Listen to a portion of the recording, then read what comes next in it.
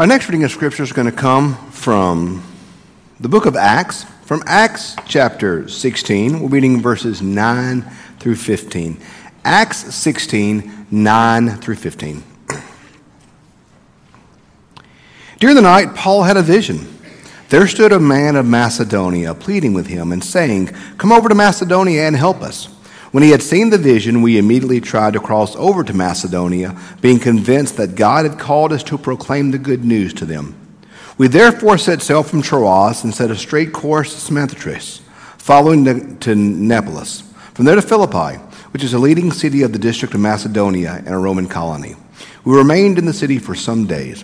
On the Sabbath day, we went outside a gate by the river, where we supposed there was a place of prayer. We sat down to speak to the women who had gathered there. A certain woman named Lydia, a worshiper of God, was listening to us. She was from the city of Thyatira, and a dealer of purple cloth. The Lord opened her heart to listen to us eagerly to what was said by Paul. When she and her household were baptized, she urged us, saying, "If you have judged me to be faithful to the Lord, come and stay at my house." And she prevailed upon us. This is the word of God for the people of God. Thanks be to God. One of my favorite things that I love to do, there's a lot of things about preaching I enjoy doing. I enjoy preaching on Sundays. Preaching on Sundays is one of the highlights of my weeks. I just love the chance to come to get to open the Word of God with you and share with you and be in worship with you. It's a joy. I think of something I heard a bishop say one day. There's two kind of preachers in the world: those who have to preach on Sunday and those who get to preach on Sunday. And I get to preach on Sunday, and I can't wait for every Sunday. It's just a joy to get to preach and to be with you on a Sunday. I just love it. The highest privilege I have as a pastor is being your pastor, is being there for you in difficult times. That's the thing that I hold most sacred, and the highest honor that I have is the ability to be there with somebody in a difficult season, to hold their hand, to pray for them, to be present with them in a hard time. That's my highest, most sacred responsibility. But the thing that might be the most fun is Bible study. I love Bible study, and here's why. Basically, Bible study is me chasing my tail for an hour, and I love it. You seen the dog that starts chasing his tail and just goes in a circle forever? That's me in Bible study. I love it.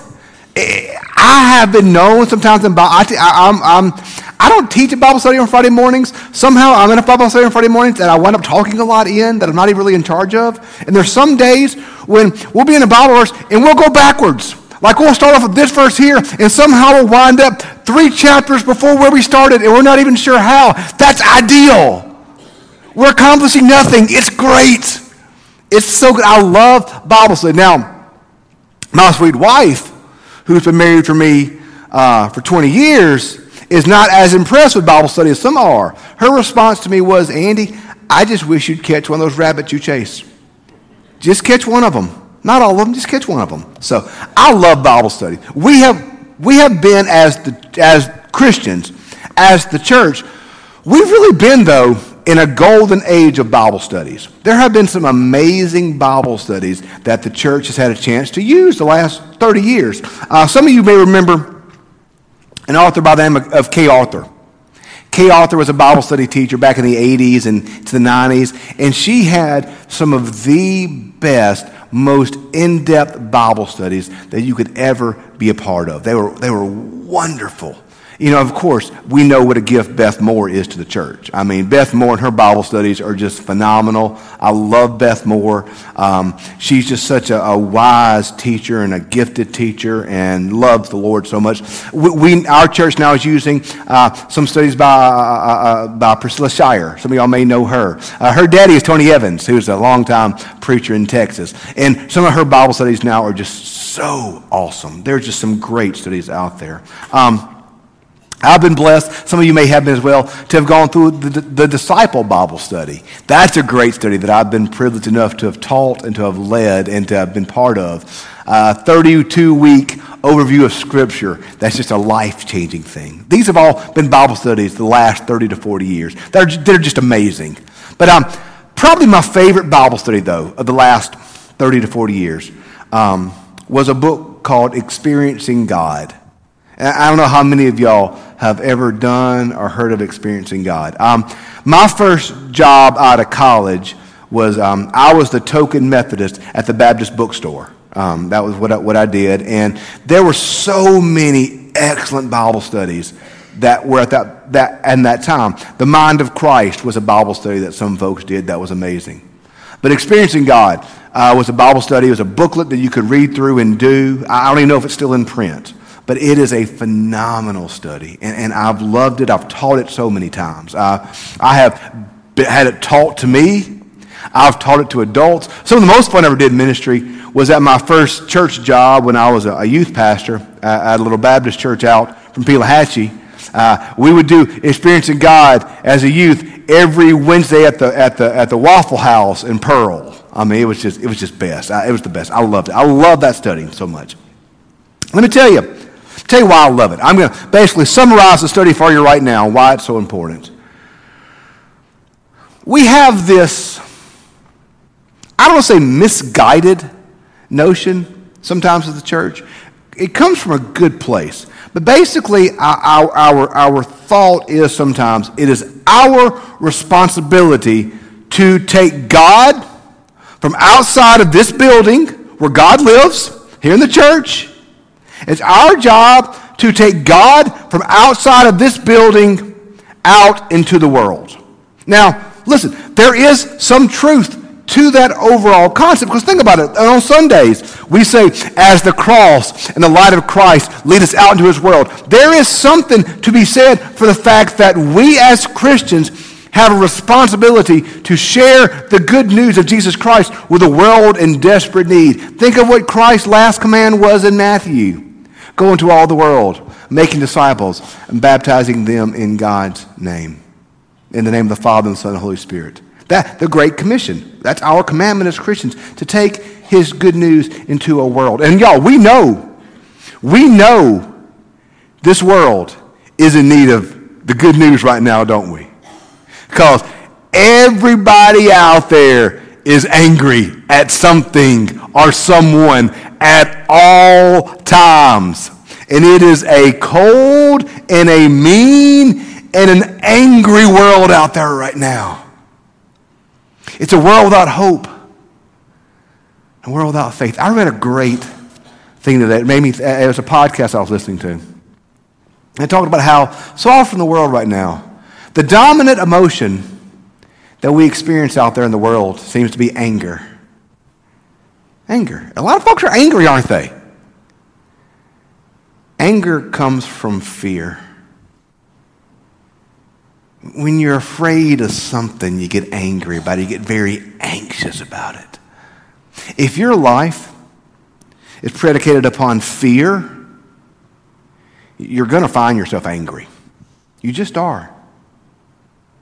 If your life is predicated upon the love of God, God's all-amazing, all-encompassing, all-consuming love, you're going to find your life guided by faith and hope.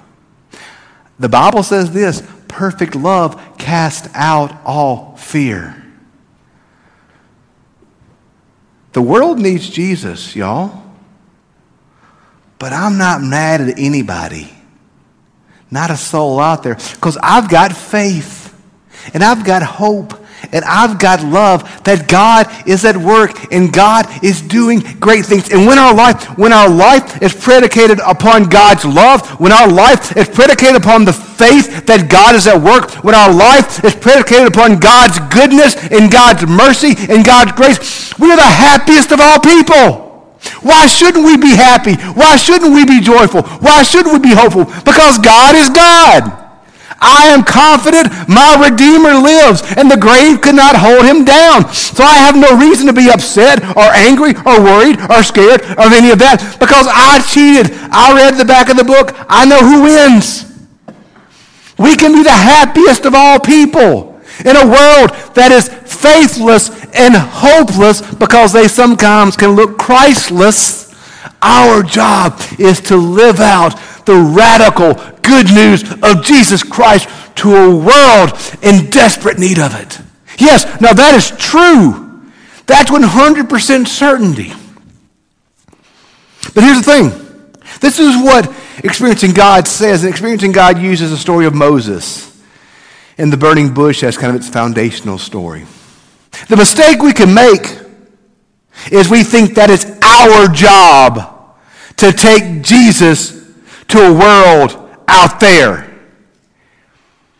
Here's what Henry Blackaby does in this beautiful book.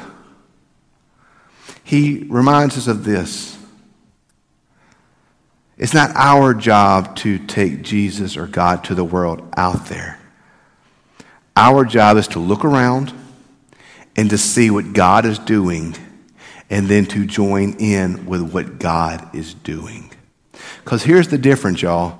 If it's up to me to save the world and to take Jesus to everybody, guess who the hero of that story is? That'd be Andy Stoddard. And any story with Andy as the hero is not a good story. It's kind of like I've heard a preacher talk about this. We see the story of David and Goliath. And when we read that story, we think, ooh, we are David, and we are slaying the Goliath in our life. Y'all, we're not David. We're not David. We're the helpless Israelites over here watching. Jesus is David. Jesus is slaying the Goliath in our life. Jesus, I am not the hero of the story. Jesus Christ is the hero of the story. This is not about my faithfulness. It's about God's faithfulness. It's not about my goodness or my courage or my strength, but it is about God's goodness and God's ability and God's grace and God's salvation and God's power. So I love Experiencing God because it tells us our job is not to fix everything. Our job is to faithfully look to what God is doing and then join in. And today's text is a perfect encapsulation of this. Let's look at this. Let's look what happens today in our text. We see this in verse 9 where it says this. During the night, Paul had a vision.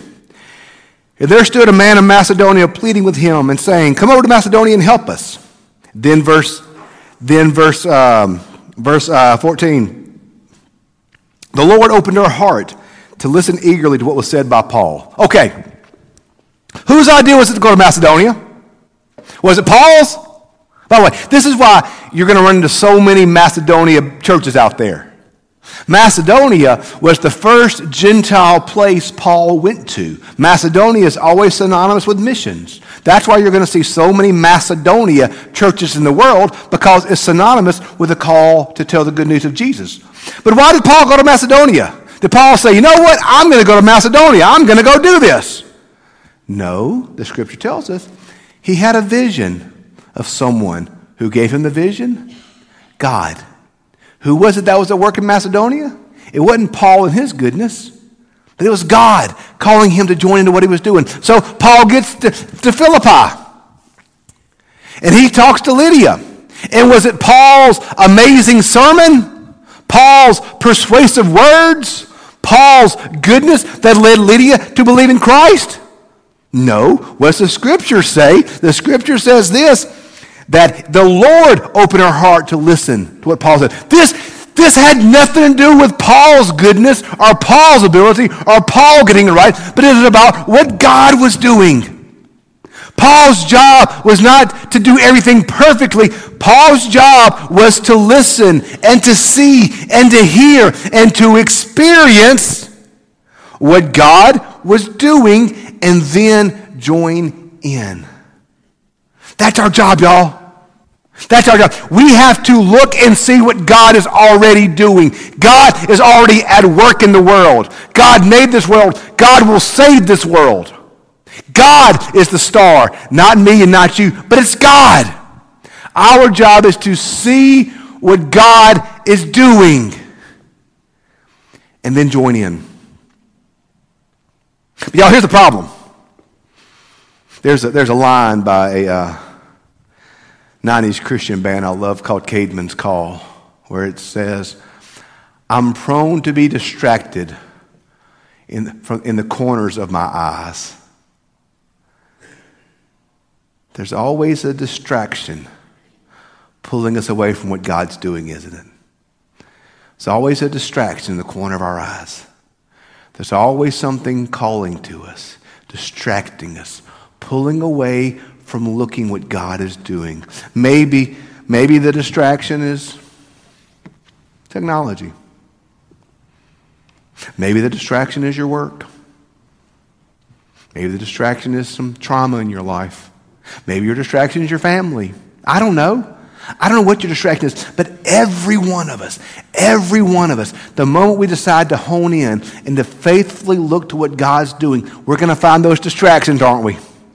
They're going to be right here the entire time, just blinking at us, like that VCR clock, 12, 12, 12, 12, just blinking at us, calling us away from focusing upon God. So what we've got to do, y'all, we've got to ground ourselves in the life of God. We've got to ground ourselves in the life of God. And when we ground ourselves in the life of God, we can then truly see what God is doing. It's not that God is not moving, we're just not paying attention. It's not that God is not speaking, we're just not listening. It's not that God is not at work, we're just distracted by all the stuff out there.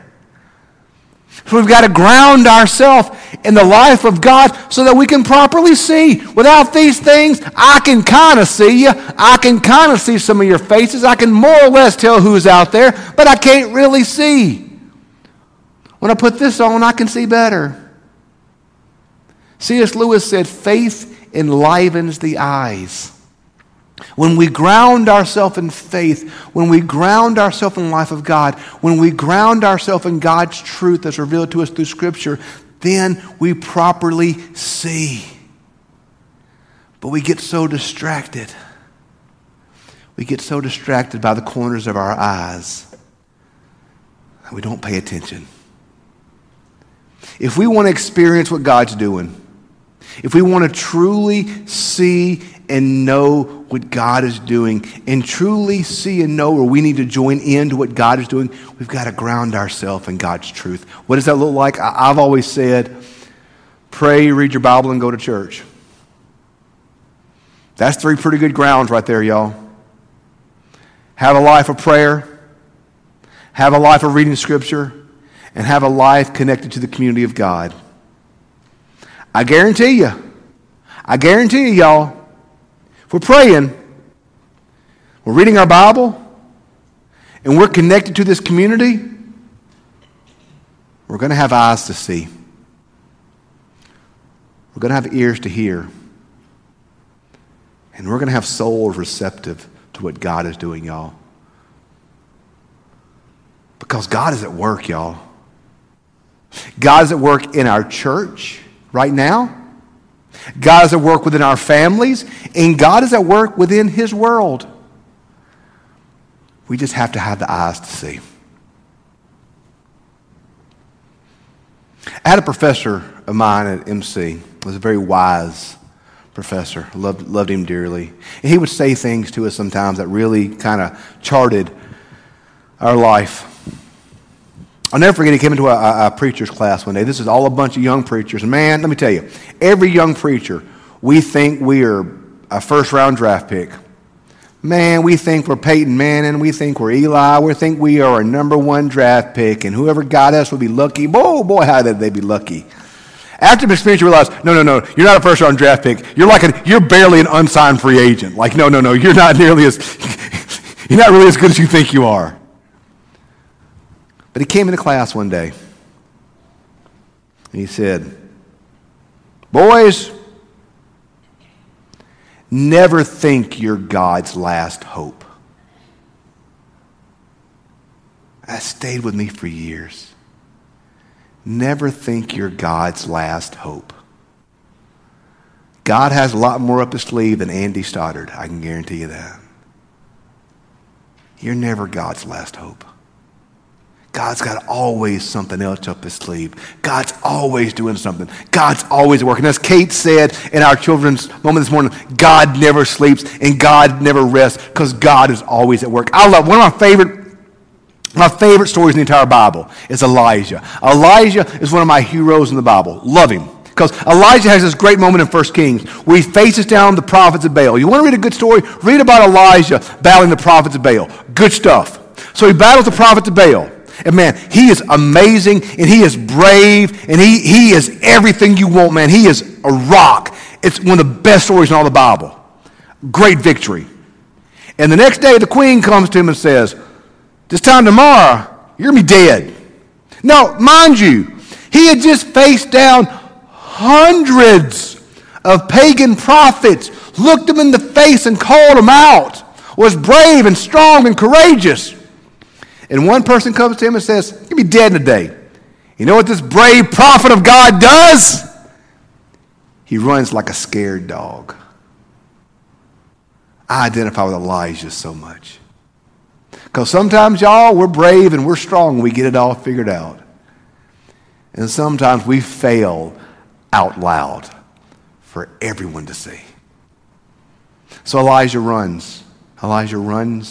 And eventually God guides him to this cave. And it's at this cave where he stands on the outside of the cave. And Scripture says, a storm came by and God was not in the storm, and thunder and fire and God was not in that. And then eventually, Scripture says that God spoke to him in a still small whisper. That's that story in Scripture of the still small whisper.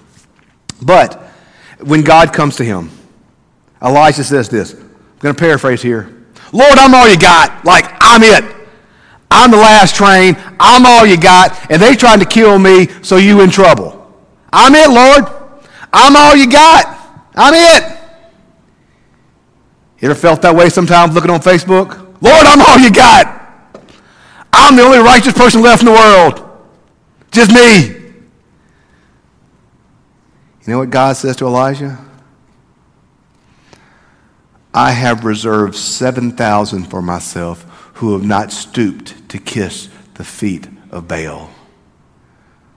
In other words, son, you have no idea what I have in mind. You are not my last hope. I have more in mind than you can ever imagine. It's not up to me and you to save the world. God's already done that. Our job is to be faithful, living out the gospel for a world in desperate need of hearing the gospel. Our job is to see what God is doing, to see God's movement, to see God's power, to see God's plan, and to join in with what he is doing. He is the hero of the story. Not me, not you, but Jesus. It's always Jesus, y'all. It's always Jesus. So may God give us the eyes to see what he is doing, the grace to obey, and the joy for the journey that he's walking with us. Let's pray.